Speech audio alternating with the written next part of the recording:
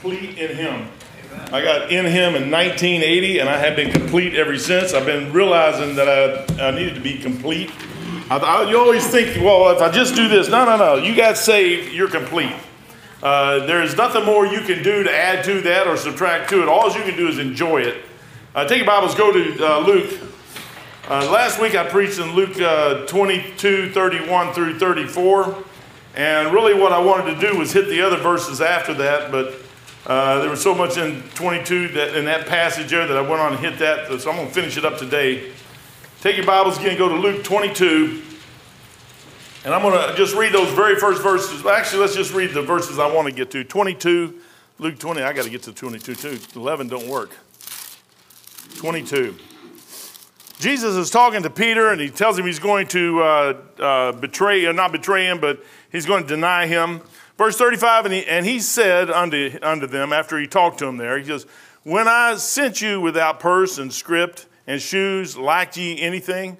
They answered nothing. Then he said unto them, but now, then said he unto them, but now he that hath a purse, let him take it, and likewise his scrip, and he that hath no sword, let him sell his garment and buy one. For I say unto you that this is written, that this that is written must yet be accomplished among the transgressors, must be accomplished in me, and he was reckoned among the transgressors. For the thing concerning me and the end, man, that thing's hard to read for some reason. And they said, Lord, behold, here are two swords. And he said to them, it is enough. Father, thank you for your blessing, Lord. That song is just ringing through my head, complete in thee. Lord, what a song to sing, Lord. It's just a great song. Lord, we are complete in thee. Lord, everything you did at the cross was finished when you died that day for us. Lord, when a person trusts you as their Lord and Savior, it is finished for all eternity. But Lord, we have so much stuff that we can do here that is a blessing that you've given us an opportunity to do. I just pray that you'd help us to see that. Lord, I believe one day the rapture is going to happen or we'll go by the grave, one or the other. But in any case, it'll be over for us at that particular point. After that, the Lord will not get another opportunity to do for you what we can do down here. Lord, I pray that you'd open our eyes and hearts and help us to see the things that you got prepared for us, Father. And we'll praise you and honor you in Jesus' precious holy name. Amen. Back to 22:31, Peter, it says, and the Lord said, Simon, Simon, behold, Satan hath desired to have you, that he may sift you as wheat. We fight somebody today that is unbelievable, really. And unless you really realize what's going on in your life, you're going to let that thing just constantly get beat up and banged up on and whipped up on. You'll hear people say, well, you're unworthy or you're worthless. You're not worthless. You're not worthless. The devil will tell you you're worthless. The Holy Spirit will say you're unworthy. There's a big difference in that.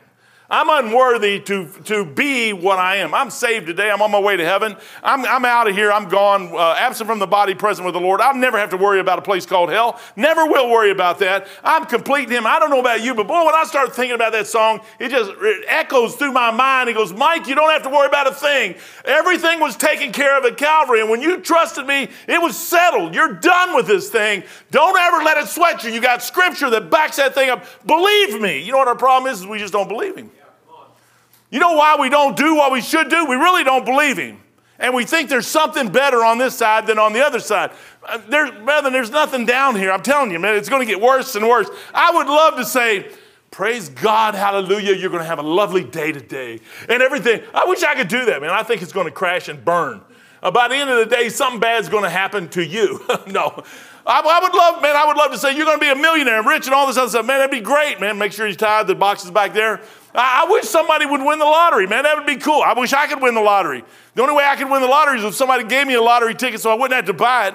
Brother Joe asked me on the way down there to Kentucky yesterday, he goes, if you win the lottery, do you have to tithe on it? I'm like, well, you didn't work for it. I said, it's not your first fruits. Let's think about that for a second. I said, but how am I going to get a lottery ticket? I can't get a lottery ticket unless somebody gives me one. Then I'm going to ask them to sin. Nah, forget it, man. I just do it the way the Lord said do it. I like that. Unworthy. You know, there's another spirit. You know what our problem is? There's spirits out there talking all over the place. And you got to watch those spirits sometimes because they'll feed things into your head. First of all, the devil knows your heart. He already knows what you want. But he'll give you that right there, man. You got to watch that thing. You got to read your Bible. You know what's the key to this thing? That song said the scripture holds everything you need right here. And it brings you into check constantly right here. And I don't care, brother, I don't care. I don't care how lonely you are. I don't care how poor you are. I don't care how rich you are. I don't care about nothing. This thing will bring your life into check. And without this, you cannot succeed with Jesus Christ. You can't do it. And that's really what we should be doing anyways. I'm thinking. That's what I'm thinking. I like that song, man. Complete in thee. I'm completing him. I don't need anything else. I'm sold out. I'm done. Am I perfect? Of course I'm not. I wish I was. I'm flesh just like anybody else, man. You smash my hand, I'm gonna scream. I've smashed my hand before. I haven't cussed in a long, long time. And I've hurt myself, and Beth's made me mad enough to cuss a couple times, kind of, in Jesus' name. But it's amazing that you can smash your hand and won't cuss, and your wife do something to you, and you just get, well, there's another spirit out there that wants to stop you. You just get on this track, you just get saved, and all of a sudden you start on this little journey. And it's just a journey through life, and everything's new. And I remember when I got saved in 19, it was all new, and all of a sudden things started happening really, really quick. I like to hear stuff happen to young people, chances and opportunities that they get. The door starts flinging open, and you see God's hand all in the thing. They're out there shouting and screaming because this is happening, or this is a possibility, and I've always wanted this, and now here, the thing is open here. Right out there, you see God's hand all in the thing, and it's just a blessing, man. And then you get kind of, well, Lord, I remember that used to happen to me, and I'm kind of like in the doldrums, man. And he goes, no, you've already had it all. It's their turn. He goes, you can look back on all that stuff and see that your future is just sitting out there waiting for you just a couple more days out there somewhere, and you're just waiting for that thing to happen, but you got to walk all those walks out there. Now they get to do it. And I'm like, Lord, it was a blessing when I got to walk some of those things and all by myself with just him and me and him and walking down through there and everything falling apart, and I'm smiling all the way through that thing, and people say, what do you got? I said, I got Jesus. That's what I got. And you say, what is now? It's their chance to do that. And when they get ready to do, like some of these young people get back from camp, they got an opportunity now to give their life to Jesus Christ. And who knows what that is, man. I wish I had a crystal ball, but we can't use crystal balls because that's kind of illegal. But if you had something where you could look and say, this is what your future is going to be, I have no idea what your future is. You got to figure that thing out. And you'll do good and you'll do bad. You'll mess up and you won't mess up. But the key to that thing is having Jesus Christ down in the thing. He's sitting here talking to Peter, and he goes, Peter, Satan wants to sift you, man. Do you know what he wants to do with everybody in this room? He wants to sift you.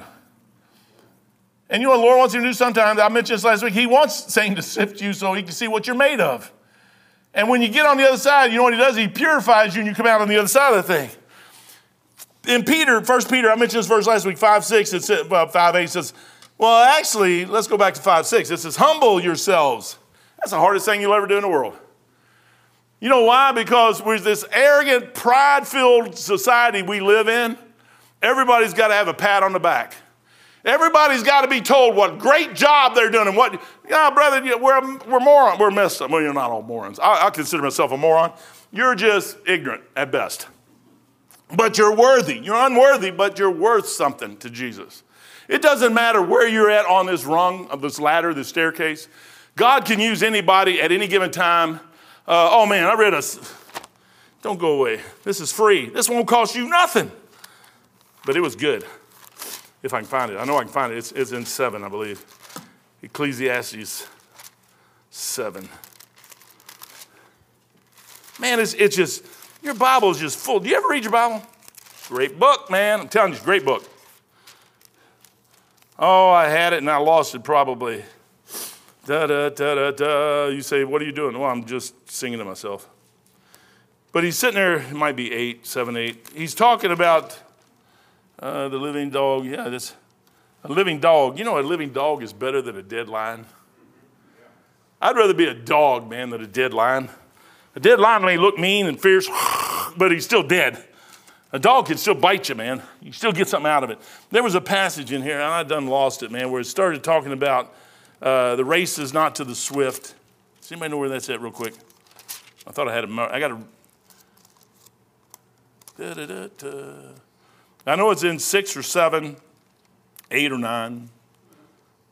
But he goes on, well, I forget it, man, but I'll come back to it. It'll hit me in a minute. The race is not to the swift. Riches are not to those of intelligence. It says time and chance happen to every man. Every opportunity, God can give every one of us an opportunity at any given time to serve him and do what he wants to do. But you got to be looking for that thing, and you got to be trying to seek it out there. If you're trying to do all this other stuff in the world, you're going to miss the thing. But you try to say, no, I'm going to put God in front of this thing, and realize that there's a devil out there somewhere trying to stop you. Be sober. Be vigilant. Your adversary, because your adversary, the devil, is roaring around like a roaring lion, man. He's not dead. And he's seeking, he says, walking about, seeking whom he may devour. He's looking to eat somebody up. And he's looking to eat us up. And the Lord's telling that. He's talking to Peter there, and he's warning him, man. He says, hey, you're not fighting against somebody that's just out there, man. You're devil, you're the spirit. You got to watch who you're talking to. Sometimes that spirit will say something in your ear because it'll know what you want. And it'll say something right in your ear, and you say, yeah, that's a good idea. That must be the Lord. That may not be the Lord. You got to sit there and say, Lord, show me. He's going to show you out of Scripture. He's going to show you some other way than just a voice going through your head. Because if you don't, man, you can make one of the biggest mistakes you ever made in your life. The devil wants to destroy us. There's another spirit out there that wants to stop you. He wants to stop you any way he can. Why? Because you know what? I was talking to Brother Richard. He left here last week, took him to the airport Monday. He got home Tuesday morning. They went out on the street, or he went to nursing home or something. And one of the guys he was with led somebody to the Lord. He called me up and said, hey, Mike, somebody got saved today. That's what the devil wants to stop. He wants to stop somebody else from getting into heaven. You know what you got? You got the only ticket for anybody to get into heaven. And you got the words that'll get them on the right train. You got the words that'll get them right where they need to be. And what the devil wants to do is stop you however he can. He'll use 1,000 different things, 1,000,000 different things to stop you. Each one of us are different. That's why I could never tell nobody. Don't come to me and ask me, well, what should I do? I can't tell you. I can tell you maybe what something looks like on the outside, but the word of God is where it's going to come from. That small, still spirit inside of you, you got to make sure that thing is telling you, and you got the right one. There's another spirit out there that wants to destroy you. It wants to stop you. There's another spirit out there that wants to get you to listen to another voice. 1 Timothy, go over to 1 Timothy real quick. I got this. This is a good verse. I was Roman Catholic. I'm telling you what, man, you're talking about a mess. I can't even begin to tell you how messed up that church is.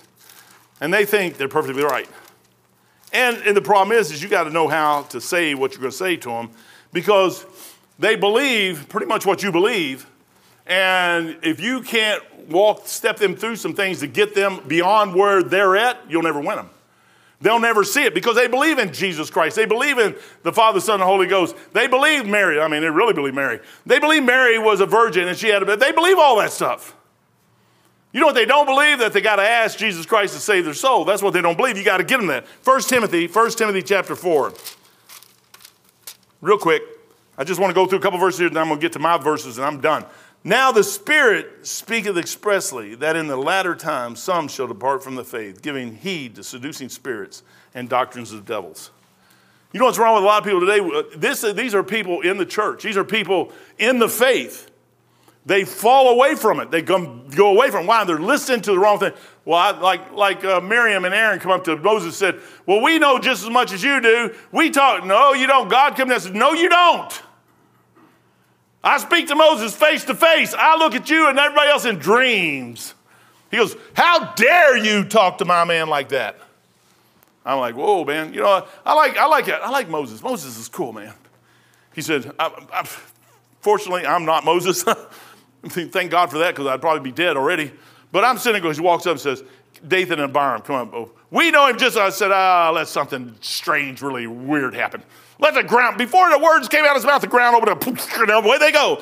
I mean, could you imagine looking down the bottomless pit and it just keeps going, and then it closes up. And then everybody gets mad at Moses and said, you killed. Brethren, we're ignorant at best.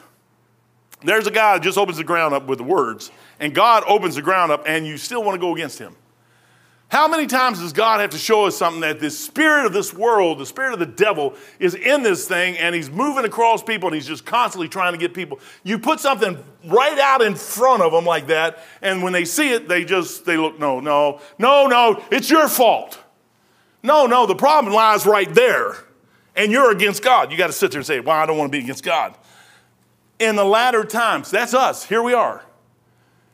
Paul is sitting there talking. The greatest Christian ever lived is sitting there talking about the latter times. That's where we're at. He says, in the latter times, the end of this thing, some shall depart from the faith. Not all, some. Boy, I thank God all the time. I said, Lord, I'm still here. I'm still thinking about you from time to time. I still like reading my Bible. I told Beth, I got to force myself to read my Bible. I'm sitting there all the time going, man, I got to read. I got to read enough to read 4 times a year. I got to go down and read. I got to read. I got to force myself to read. Now, I don't know about you. You may actually like to read, and you may sit with your Bible, which I've heard people do that before, and there's sometimes that happens, but most of the time it's like, and I'm sitting there going, I just read a whole chapter. What did I just read? Have you ever read the crucifixion, and you go through it, and you go like, what did I just read? Jesus just got crucified right there, and I just went through it like it was nothing. I'm sitting there going, Lord, I'll go back and reread it again.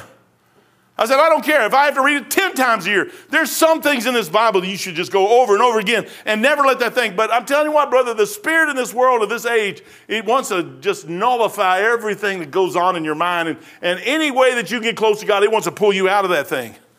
It says seducing spirits, giving heed to the seducing spirits. There's seducing spirits out there that want to. Did you hear what he said about you? Did you hear what she said about you? Did you see what they're doing over there? Did you see what they did? Did you see that news? Did you see this? How about Trump?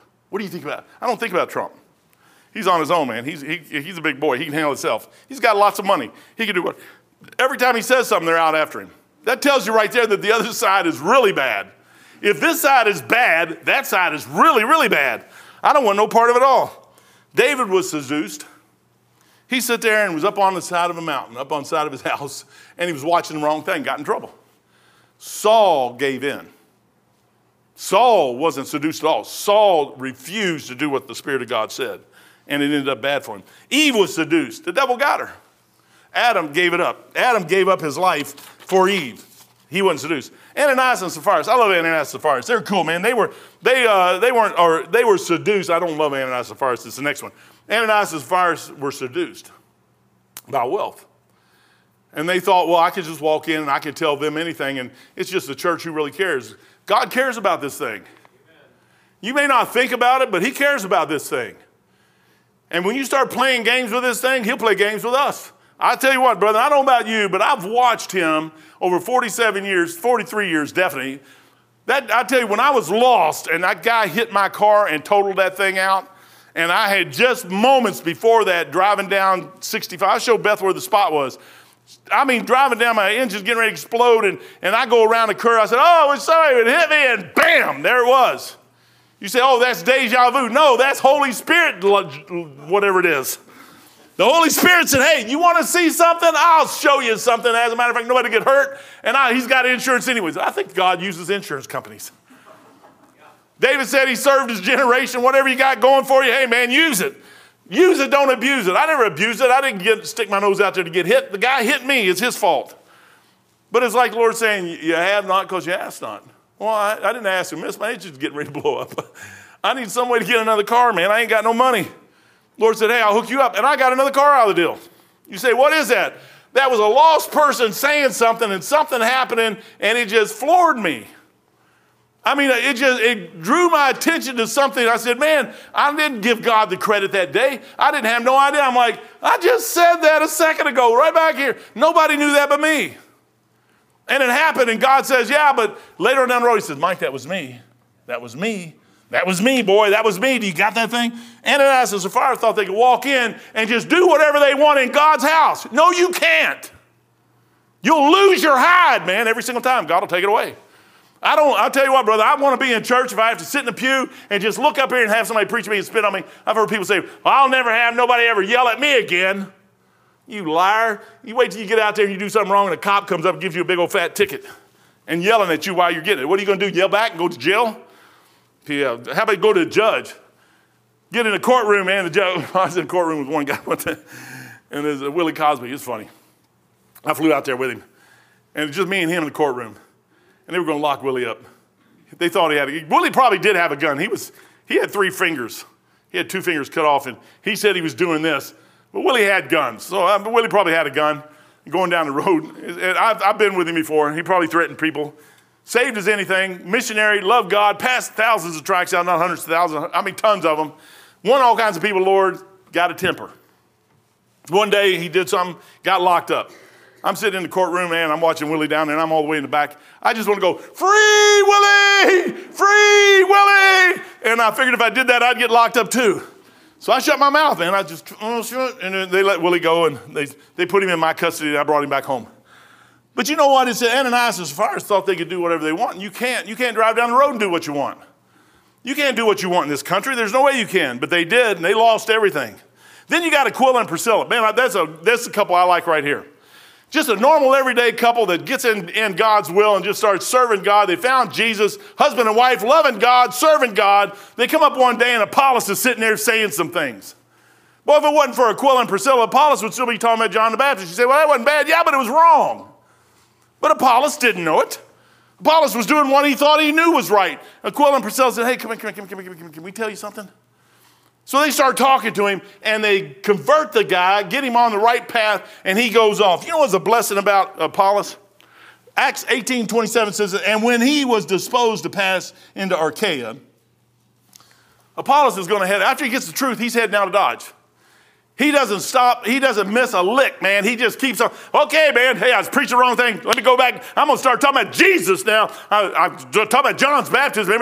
But this is different than that. I need Jesus now, and you need Jesus now. And he takes off. That was because of Aquila and Priscilla. You know what Aquila and Priscilla did? They go off and tell somebody else something. You know what our job is, brothers, is to tell people about Jesus. It's number one is to live a life that we're supposed to live, but tell them about Jesus along the way. And the only way you'll ever do that is learn how to live your life. I can't tell you, nobody can tell you how to live your life. The Bible can and the Holy Spirit can, but if you're listening to the wrong spirit, you're going to live it wrong. It's going to go the wrong way. You know how you I'll tell you what, I'm glad you asked that question. Exhorting the disciples, says, and when he was disposed to pass into Achaia, the brethren wrote, exhorting the disciples to receive him. And when he was come, helped them with much belief, helped them much which had believed through grace. For he mightily, not just, well, can I tell you about Jesus? I like to see people get excited. I think you ought to have zeal. I think you ought to have a lot of zeal.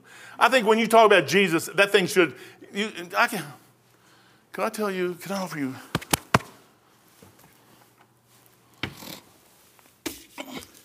Can I offer you a gospel tract to tell you about the Lord Jesus Christ?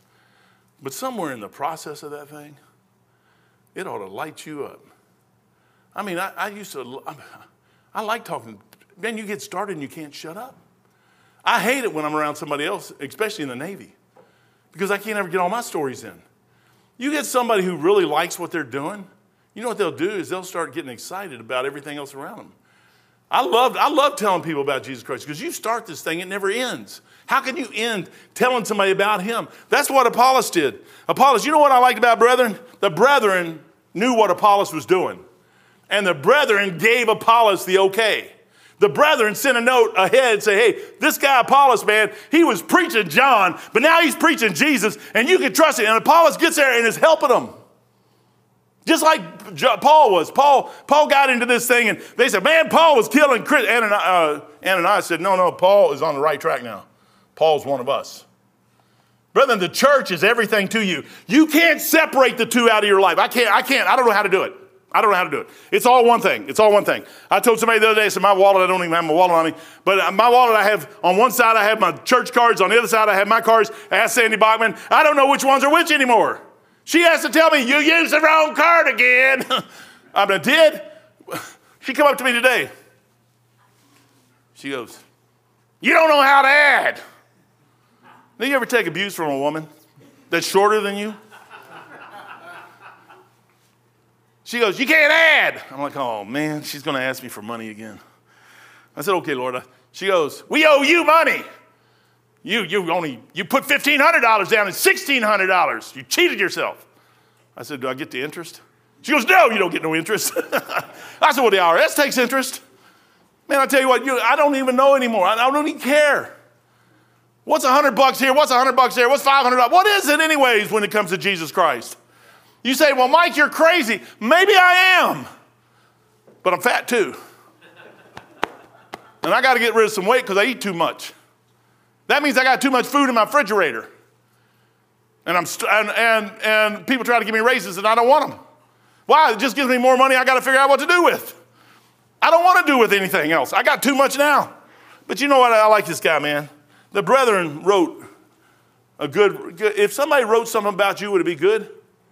They did him, and he just gets in. The brethren at the other end received him the same way. Brother, we're in this thing together. Well, we got a couple camps going on, and Brother Joe got to go down to that one here, do this one up here, and a couple camps, and all these kids are starting to get relationships across the states, across the country that they would never have before, and now they're starting to see these things all tied together, and they're friends, and now they got places where they can get friends that they believe in and believe the same thing they do. Church is everything. If you're going to get through this world, your church better be everything to you. Or the devil's got these seducing spirits that's going to come right by and they're going to seduce you right off the side. And 10 years from now, I'll see you just like a mess like everybody else. I don't want to be a mess. I'm tired of being a mess. There's another spirit. And he preached Jesus. You know, that was a right, man. He got the right spirit. There's always wrong spirits. There's another spirit that is prepared for the battle. You know, a lot of times we don't realize. Jesus is warning them, guys. He says, Peter, Satan wants to sift you. You got a well-armed adversary. And I tell you what, I see some of these guys that go into these gymnasiums and they work out and they come out like this. And you may hear me make fun of them, but I don't want to wrestle with them. I don't want to fight with them. They'll beat me up. I mean, anybody who can run 47 miles, you don't want to mess with that guy or that lady. They'll beat you up, man. I mean, they got stamina. I don't have that. If I do, I fall apart. I went walking with Beth the other day, and I was down camp walking like this. I'm like, what is that, man? And it's just walking.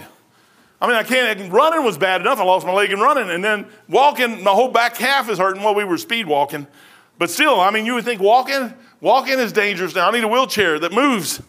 Something, that'd probably hurt me too. I fall over and get crushed or something. But we have a well-armed enemy. The Bible says over in Ephesians 6:10, finally, my brethren, be strong in the Lord. He tells you what to do. Paul's warning you. He said, this is what you need. You need to be strong. If you're in here today and you're not strong in the Lord, you're fodder. That's all you are. You're fodder. You're just waiting to be had is what you're waiting to be, is had. The only way you can stop from being had is to get in this book and get a hold of God and get your mind right down the road and say, Lord, show me what to do out of this book, and let the Lord show you that thing, man. Just like I think Gideon had it just right. Make it wet, make it dry, make it dry, make it wet. I don't care what. Let's do something. Do it 4 or 5 times until you're absolutely sure that's what God wants. Then I would do it.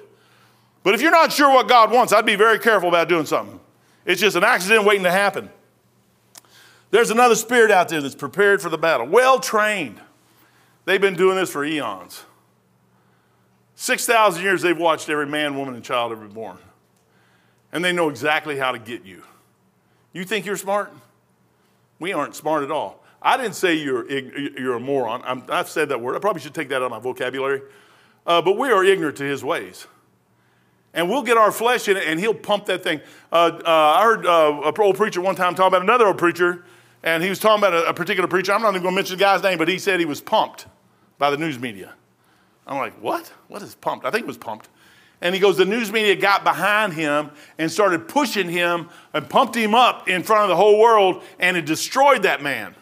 That man was a great preacher at one time, believed everything you and I believe, and then all of a sudden now he's sitting there kissing the Pope's ring. You say, what in the world? That's a Baptist. What in the world happened to him? He got pumped. You know what the devil do? Another old friend of mine says this. He goes, he'll get behind you and push you, or he'll get in front of you and try to hold you back. You know what you got to do? You got to find that pace right in there somewhere where the Lord tells you to go, and you go down that pace with the Lord Jesus Christ. You got to find that thing. For we wrestle, he said, put on the whole armor of God. Why would Paul tell you that? Because you're wrestling with somebody out there that is already trained and ready to take us out. He told Peter that. He said, Peter, he wants to sift you. Matter of fact, before the cock crows 3 times, you're going to deny me. Or twice, you're going to deny me 3 times.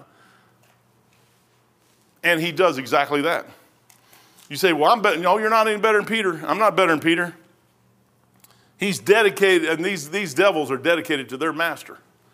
You know what we need to do? We need to become dedicated to our master. Now, Therefore, we are to be ready for the battle that's coming. You know what our problem is we're not ready. We live this world and we sit there and think of what we want in the temporal.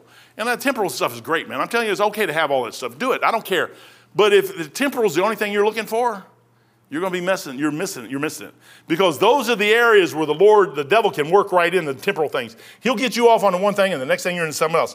1 John 4:1, Beloved, believe not every spirit. Just because you hear something and you think it's God, don't you believe it, unless you can prove it. But try the spirits whether they are of God, because many false prophets are gone out into the world. Saul was at the witch of Endor. Y'all know the story. He sits there and he's in trouble. And instead of going to God, he goes to the witch of Endor. He finds a witch that's supposed to die. He finds a witch. And he goes and disguises himself and he says, bring me up Samuel. I know a lot of preachers say they don't think I think that was Samuel. Because he said, tomorrow you're going to be right with me. And I don't think the witch brought him up. I think Samuel come up and said, you done blew it. This is the last time. But what I want to say is this. It wasn't that moment that Saul had his problem. You know where Saul's problem started? It started way, way back here when Samuel come over and anointed him. And Saul had the opportunity right there to do the right thing, and he didn't. You know what Saul did? He kept doing the wrong thing and the wrong thing and the wrong thing. Oh, but we did what the Lord said do. Samuel said, no, you didn't. I hear the sheep bleeding. What's that? I told you to kill everything. And all of a sudden, he's going to make up his own rules. Nope. You start doing this thing. And the witch Endor was just the final straw that broke the camel's back. It was his whole life. You know what's wrong with a lot of us? We think we can do this, and then we forget we did this. And, oh, this don't matter. No, it does matter. And that matters, and that matters, and that matters, and that matters. And this out here, I like Ahab, man. You say, why do you like Ahab? Because him and Jehoshaphat going down to battle, to Ramoth Gilead. And the stinking coward, man, has Jehoshaphat dress up like a king. He dresses up like a normal everyday. And the guy just pulls an arrow and shoots him dead. You say, what is that? That's God, by the way. And God came and told him that's what's going to happen. And you think anybody with the right mind would say, I don't think I'll go to Ramoth Gilead. No, not Ahab. Only by pride cometh contention. We got a mind that just as pride-filled as it could possibly be when it comes to God stuff. And we sit there and we won't back down from what God said. We won't do it. And we go headlong into that thing and mess up. That's what Saul did. Saul did that same thing. How about John? John and James. John, we're talking about the Apostle John, the guy that laid on Jesus' breast. I like Dr. Peacock. He always says, those are the apostles. The guys who got on this side of the table for the picture photo ops. You ever wonder how they all got on the same pitch side? You would think that they would be all over the table, but no, they had photo op. Luke 9:24 I got 1 minute. Watch this. When his disciples, James and John, saw this, they said, Lord, here he goes. So the group of people right before that Jesus was going to go to Jerusalem, had his face set to that, but the Samaritans didn't want nothing to do with him and wouldn't let him in. And James and John, they want to call down the fire from heaven, man, and just flat burn them all up. That was of the devil. But James and John thought what they were doing was right. They said, well, they did it in the Old Testament. Elijah did it. The 50 men up on the side of the mountain. And they come up and he said, come down. And the fire came down and devoured them. Another 50 came, fire came down. Then the next guy comes, oh, God, don't kill me, man. I got a wife and kid at home. I just had a new baby, man. Got a new farm. I've got some horses and stuff. Don't kill me. And he didn't. He said, well, he did it. Maybe we should do the same thing. And the Lord says right here, he goes, this was John and James. And when his disciples, James and John, saw this, they said, Lord, wilt thou that we command fire to come down from heaven and consume them, even as Elias did? Sounds good, don't it? You know what the Lord said? But he turned to them and rebuked them and said, you know not what manner of spirit you are of. Do you know what spirit you are of when you make your decisions? Brother, I'm telling you what, every decision should be based on the Word of God. You say, well, but there's so much stuff I want. Don't care. I'm telling you, every decision you make should be based on the Word of God. You say, well, I've already messed up. So, okay, stop it and start doing it right now. And let the Lord correct some of those things. You say, why would you do that? Because it's so important for us to do what God says do. He has a plan for each and every one of us. I have no idea what the plan. I would have never, on that back porch in Louisville, Kentucky in 1980, I would have never thought in a million years I'd be standing here today. I would have never thought that. In a million trillion years. First of all, I never thought I would get through ETA school, but I did. And then 43 years later, here I stand, and you say, how did that happen? One day at a time with Jesus Christ, and he just does what he wants to do. And he'll let you know exactly what you need to do. And you know, after a while, you'll get down the road somewhere, and you'll say, I'm going to do what he says to do, and I don't care what anybody says. And you'll start getting some guts inside of you. I mean, I still sit there, I go home and say, Beth, was I too mean today? I'll do that today probably. Beth, was I too mean on them today? And she goes, oh, no, you're my favorite preacher. I'm like, you just say that. I can't ever get her to tell me the truth. Did I say in the name of the Lord? She should say, in the name of the Lord. That's what they did. Ahab even told that old prophet that. We're to be ready. The sons of thunder weren't ready for the battle. Jesus was trying to get them ready. Number 5, and I'm done. The Lord's way. The Lord has a way to prepare you if you'll just stop and listen to his way. He told Peter right there in verse 34, go back to Luke. I'll read those couple verses and be done. He told you exactly Luke 22, told you exactly what to do. Life is an amazing thing, man. Only one life to live, 'twill soon be past. Only what's done for Christ will last. No matter what else you do, it's going to go away. It's going to go away. In hell for all eternity, you'll be down there burning for all eternity, and nothing you'll ever do will matter to a hill of beans, won't matter for nothing. It'll just be there for all eternity. I can't even imagine being in a place all eternity just burning and burning and burning. But you read Luke 16:19, and that's exactly what the rich man's done. 2,000 years ago, that guy was in hell burning, and today he's still there burning. And there's no way out for him. Forever and ever and ever. And 10 million years from now, that man will still be in hell burning. But boy, for some reason, I found something 43 years ago, and I got saved, and I moved from that side to this side, and I get to go to heaven forever. And I'm like, why would you do that to me? I said, Lord, I'm the least of the all. He goes, yeah, that's right, you are. But that's who I usually work with, is the least. It's not the smartest. Time and chance happen to every man. There's people out there that's much more intelligent than I am. But the stick-to-itness is what God looks at. He looks at people that are reliable, that will just hang in there. I'm like the elder brother. I'm like the guy who said I'll go and I didn't, and then afterwards, okay, I'll do it. That's how I read my Bible. I'm going to read my Bible 4 times a year. See, I tell y'all that like it's really something easy. It's not easy for me to do. Anything you do for God is not going to be easy. I'll tell you that right now. It's going to be hard. Because God's usually going to give you something that you can't do that he gets the glory out of. If you can do it that easy, then you get the glory, not him. But boy, when you can't do it and he gets the glory, that's where the blessing's at. The Lord's way to be prepared. Luke 22:35. And he said unto them, when I sent you without a purse and script and shoes, lacked ye anything? You know, the first thing you need to learn is God will take care of you. Go back to Luke 9, a couple chapters back, real quick. A couple things, I'm done.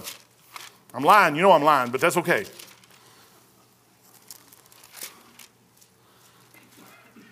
He starts in verse 1 there, it says, Luke 9:1. Then he called his 12 disciples together and gave them power over and authority over the devils and to cure diseases, and he sent them out to preach the kingdom of God and to heal the sick. And he said unto them, take nothing for your journey, neither staves nor scrip, neither bread nor money, neither have 2 coats apiece, and whatsoever house house ye enter in there too, or there abide, and thence depart. And then he goes on. He said, remember back then? He said, I sent you out 2 by 2s. Did you need anything? And they go, no. He goes, okay, I'm getting ready to leave you. He goes, you remember all those things I took care of you? So many times, brethren, we forget all the little blessings that God has given us and the Lord's given us in our lives. And I look back on those things all the time, man. And I was talking to Jessie the other day, and she was all excited. She went down to camp down there, and she was praying. And I thought something was really wrong because I forget who was praying. I forget whether it was Wednesday or Thursday or Friday, whatever it was. And Jessie gets up right off the bat, and she goes down there and starts praying. And I kicked Beth. I said, don't you want to go pray with your daughter? And she goes, no, I don't know. Let her pray by herself. I was getting ready to get up and go get on her and see what it was. And so I went down and talked to her after everything was over. And I mean, she spent a long, long time down there. And she basically told me, she said, Dad, I've been praying for this thing for years. And she goes, I have no education, not what they're wanting me to do, and none of this, and none of that, and none of this. And they offered me this job. And I get to go teach violin and music to people, and they're going to teach me how to teach and all this other stuff. And I'm sitting there going, that's God. You just keep doing the right thing. You know what she did? She went over to Sam's, and she worked over and worked over. That's not just because she's my daughter. I'd say the same thing about you. She worked at Sam night and day to get a job over there, to become manager. She became manager. There's nothing wrong with that. But that's not where her heart was. And she said, Lord said, okay, you want to teach these little girls, or teach these other people up here, or get up here and do a special, play your violin. And she learns all those years, she learns that violin so she can get up here and play that violin and bless you in church. God says, hey, I think I'll turn this back around to you. How about that? You know, sometimes God expects us to do something with what he gives us, and you may not ever get anything back. But you might. And he can do anything he wants when he wants it. It's an amazing, man. We serve a great God. I'm telling you, man. He says, then he goes, take nothing for your journey. Go out there with nothing. Now, you can't do that today because most people won't help you. He says, neither stave, nor scrip, nor bread, nor money, or 2 coats. And he said, just go. But then he said, but now. Go down to verse 36, back to Luke. He says, but now, but then said he unto them, but now, he that hath a purse, let him take it. You know what you need to do is get a job. The Lord's getting ready to leave here, and he's going to mention in the last part of that verse, he's leaving. And when I leave, it's not going to be like it was before. And now you're going to have to walk through this life yourself. You got to grow up. You got to be a man or a woman, not a child anymore, a man or a woman. You got to take care of business. Because the business you take care of is mine. And you got to grow up and do it. You know what most people do? They don't want to do it. They want somebody else to do it for them. I tell you what, I'm going to do it myself, man. I've got men around me that say, hey, Mike, you know why I'm there with you? I said, why? They goes, because I've been watching you for years and you've been doing the same thing for other years. Brother Rich got up here last. I didn't pay him to say that, by the way. But I did take him off for support. Because he did say, no, I didn't do that. That wasn't it. But he goes up here, he goes, Mike's the same way. He used to go down in Norfolk, in Pensacola, and pick up a trash can, pick up stinking lawnmowers on the side of the road, and I'd fix them and sell them, make a few bucks, give Beth some more money. I've been doing this my whole life. You know what you do? You get into a thing, and you watch how God blesses little teeny-weeny things, and you just keep doing it, man. You keep doing it, and pretty soon you're sitting there, and you go, oh, I got too much, I got to get rid of some stuff. And you sit there, got so much, you don't know what to do with it. You say, what is it? I still ain't got no money. But God's just blessed. You say, what is that? You do what he says do. Then one day he says, well, how about this? Phil Nessel, when I got my job at LexisNexis, I kept bugging the lady over there. I kept calling the lady at the HR department at LexisNexis. I called about 6 months. Hi, this is Mike. Any jobs yet? No, Mike. Okay, thank you. Click. Hey, Mike. Hey, is any jobs yet? No. Click. Called her one day. Hey, this is Mike. Mike, I'm sick of hearing you. I'm going to get you an interview with Phil Nessel just where you'll leave me alone. I said, thanks. So Phil calls me up. I go in there and talk to him. Phil looks at my resume and says, Mike, I can see you can fix everything from the flat end to the pointy end of any ship out there. And airplanes, we don't have any F-14s here, by the way. We don't have any helicopters, and we don't have any ships. I'm like, yeah. And he goes, and the type of electronics we do is data. We're not communications. I said, okay. He goes, so you're not qualified for anything I got. I said, I know. I said, but you hire me 1 year from now, you'll never regret it. That sucker hired me. He hired me, gave me a job. You know what he said 1 year later? He tried to give me a raise. I said, Phil, take some money back, man. You pay me too much. I said, take some of it back, man. Just take it back. Don't give me no raise. He gave me a raise anyways. He said, you're sick. You're crazy. That's the same guy who called me in his office and said, quit passing those out. I'm like, they didn't have our name on it back then. I said, how do you know that's me? That was in building 10. I'm in building 1. How do you know that's me in some bathroom? I don't even know where that bathroom is in building 10. He goes, because you're the only one that would do that. I'm like, yeah, man. I like it when somebody knows what side I'm on. I don't ever have to hide that thing, man. This is the side. As for me and my house, I like Joshua. We will serve the Lord. That's what I'm going to do right there, man. I'm not going to, this is where I'm at. And if you don't ever see me over here and you see me over here somewhere, drag me on this side, man. And just keep dragging me over here till I get it. Let me finish this off. I'm almost done. Then he said, but now he that hath purse, let him take it. You have financial requirements that you need to take care of. That's your job. That's not, the Lord's going to bless you, but guess what? You got to do something. You got to sometimes work to get that thing done. You got to do it. It's a financial preparation. And likewise, his script, I like this Good Samaritan. Everybody finds this guy alongside the road, don't touch him. But the Good Samaritan comes around, throws him on his donkey, camel, his car, his Maserati, whatever it was, gets him down to the hotel, say, hey, look, put it on my bill, man. Put it on my tab, take care of the kid. That's a script.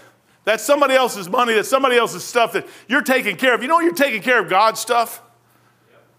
He gives you an open blank check, man, and he says, take care of my stuff.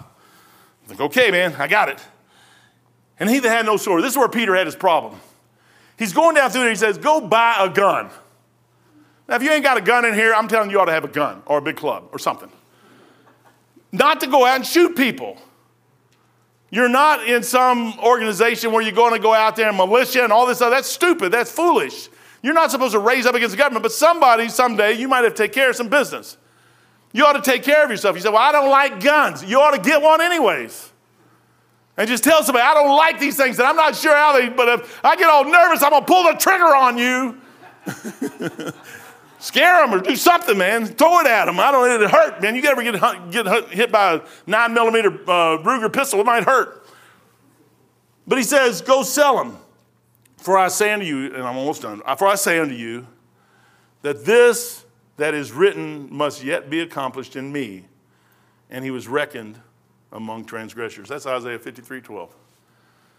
He goes through all that. He was beat with an inch of his life, and he hung between two thieves on a cross. And he goes on, finishes it off, and it says, for these things concerning me have an end. It's going to end one day. He on the cross up there at Calvary, he held out his arms. He waited for this thing. See, he waits. He just waits.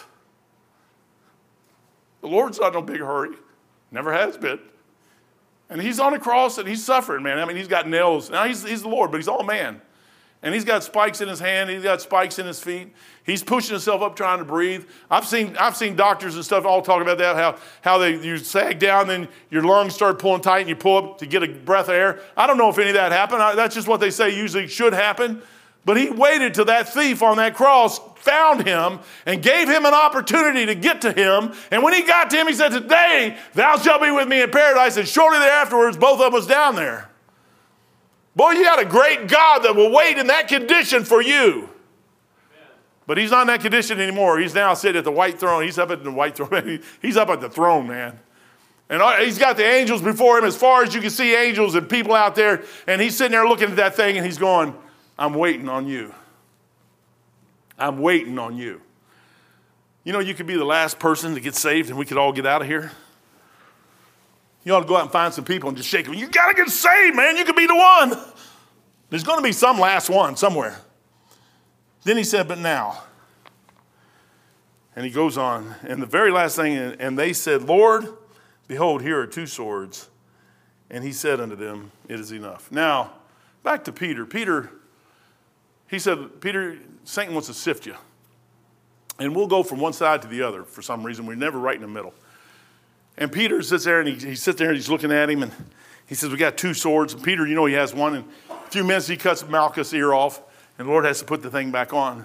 You know there's a right time and a wrong time for everything? There's a right time and a wrong time. Peter was at the wrong time. Jesus did not need Peter to do anything for him. He could have called 12 legions of angels, which is 72,000 angels, 6,000 a legion. And he could have called 72,000 angels. Any one of them would have probably been able to do the job. The 72,000 or 71,999 of them would have watched the other one just blow everything away. He didn't need all that. Christ could have just with a word done it.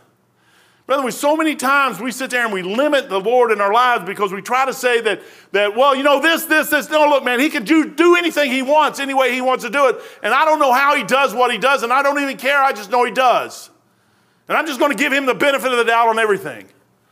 And if he says he's going to do it, he's going to do it. He didn't need Peter at that moment. You know what he needs down the road? He said, Peter, I need you to stand for me down the road. And he goes, when you are converted, you're not yet. But when you are, strengthen your brethren. He says right there, at the very last verse there, he goes, and he said, Lord, here are 2 swords. Peter's whole problem was, I wrote these down, I need to write it, say it. Peter's whole problem is that he thought he was something he wasn't. You know, a lot of people, we think we're something we're not. Brethren, you're not as strong as you think you are. Again, you're not as weak as you think you may be. But you are not Jesus Christ. And without him, you're going to make a big mistake. You're going to mess up. There's just no possible way you can. Without Jesus Christ, all humankind is destined for a place called hell. The people that died before Jesus Christ came, if he had never come on that cross, they'd be still sitting in Abraham's bosom today. There would be no way out for them. They would still be looking across that great gulf that's fixed out there, and they'd still see the rich man in hell, and Lazarus would be over here, and they would never be able to get out. But no, one day Jesus Christ came and died at Calvary, opened the door to heaven, went down there, picked them up, took him on to heaven, and now the door is open, absent from the body, present with the Lord. Sometimes we think we're something we're not. And we're nothing compared to Jesus Christ, nothing. You're not worthless. You're unworthy. There's a big difference there. Don't ever forget that. And sometimes, wait a minute. Peter's whole problem is that he thought he was something he wasn't, and he could do something he couldn't. When the Lord tells you this is what's going to happen and you think you're going to do it some other way, it ain't going to happen. The Lord's already warned you what's going to happen. The question is, are you going to do what he said, or are you going to do what you say? He had a sword, but he wasn't supposed to use it yet. That was for down the road a ways, not today. The Lord's still handling things today. I don't need you right now, Peter. I need you down the road. I need you to learn some things. He got knocked down in the first round. 2 little girls, man. If the Lord could do something to you and really make you sad, is you're a big old brawly fisherman, and you're out there working in seas and all this stuff turning, and the little girl says, aren't you one of him? No, I'm not. I mean, that's like, have you ever had one of these? Always take a kid with you. Give the track to the kid. Big guy, the big one. Give it to the big one. And you got to convince, and the little kid goes, you know why? Because we're cowards, and we won't go do it. You won't go do this thing because you're afraid you're going to get hit or something. That's Peter. Peter is a little girl. Aren't you one of his disciples? No. Well, John's already in there. He tells one of the little girls, go out and get him and bring him in. He brings him in. Aren't you one of his? No. Another one. You got to be one of him. No. And then he starts cussing the third time the cock crows. And you sit there and say, what is that? Lord, he got knocked out in the first round. Boy, aren't you glad that he didn't get knocked down. He just knocked out. He got knocked down. A righteous man falleth 7 times but gets back up. Brethren, we have an opportunity to do something for Jesus Christ. And young people, you have such an opportunity.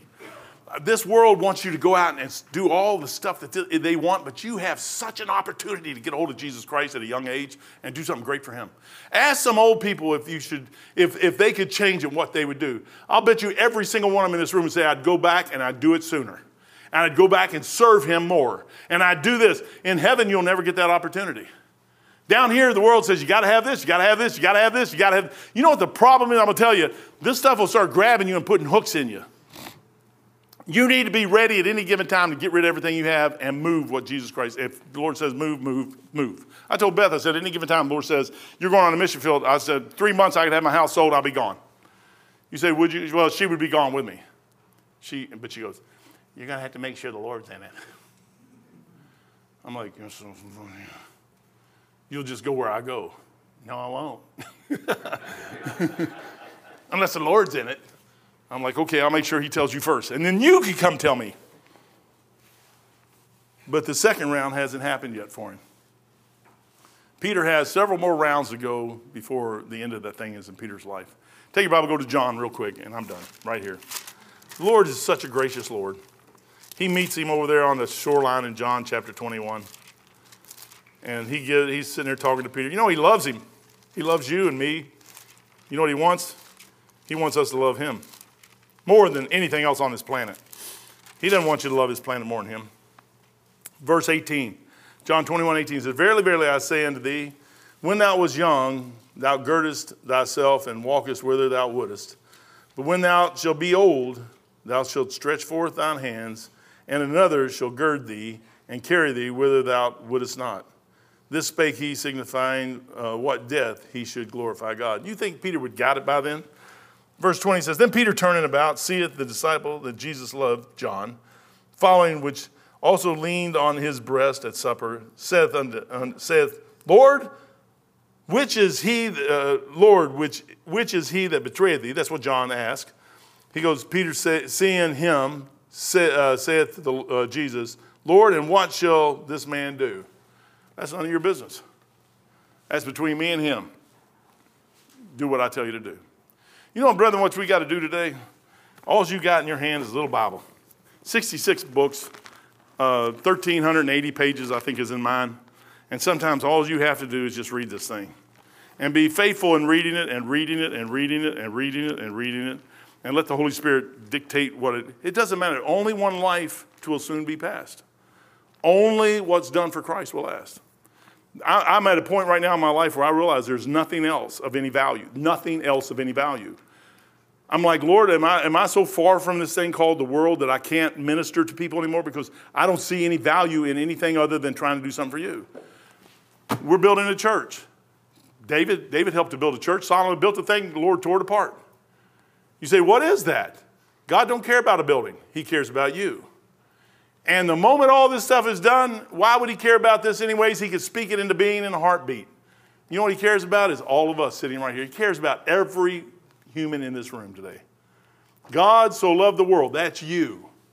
And you know what he wants? He says, hey, I got something for you that nobody else can. I'd like to get visitation started again. I need some people to do it. I'd like to get nursing home ministry started up again. COVID's over. I need some people to do it. I'd like to get, the jail's already cooking. Street preaching is out there. Jonathan was here yesterday by himself. I'd like to get street preaching, but some of you got to do it. You got to say, well, Lord, what would you have me to do? I can't make you do it. I'm not going to make you do it. But I'm going to tell you, if you do it and you do those things because you do it for the Lord Jesus Christ, you'll get such a blessing out of it. And guess what? In return, he starts feeding you back. And that thing it goes back and forth and back and forth. And then that song like they sang at the beginning, complete in thee. Complete in thee. That's where it's at. Young ladies, get back up here. I want y'all to sing it again. Can you? If you're not complete in him, you'll never have that peace. If you're not complete in him, the altar's open. If you're not complete, you ought to be asking, well, Lord, complete me in. I know I'm completed, I'm saved. If you're in here today and you're not saved, you know what the first thing you ought to do is get saved. But if you're saved, what you ought to say, Lord, complete my fellowship with you. Complete that thing so that me and you are totally right there in this thing together. Who else are you missing? One? Father, thank you for your blessings this morning. And Lord, like you told Peter, there's things that you left us. You left and went back home, but that's what needed to be done. You said the Comforter was going to come, and you sent him. Lord, you have kept your part of the bargain beyond a shadow of doubt. Lord, there's no doubt about it. Lord, now the rest of it's up to us, and we can do it, Lord. That song they sang at the beginning, I'm going to have them sing it here in a second again. I just pray that you put your hand upon it. But Lord, we are complete in you. This world has nothing for us anymore. It could never complete us, and the day each one of us trusted you as our Savior is the day we were completed. And Lord, help us to find our path down this world. Lord, there's a lot of young people in this church and in other churches too, Lord, that they look out into the future, Lord, and they may not see much of one out there, but it's there. Lord, I don't know when you're coming back. Lord, you may not even come back in my lifetime. Lord, it may be some time down the road. But until then, Lord, we need to be ready and know that we're fighting the devil, Lord, and there's a spirit out there that wants to move us off to the wrong side, Lord, and help us to always hear the Holy Spirit and guide and direct in our paths. And Lord, thank you for your love for us and dying at Calvary for us 2,000 years ago. Lord, today is our day to walk. And Lord, teach it and help each one of us to walk. And we'll praise you in Jesus' name. Amen.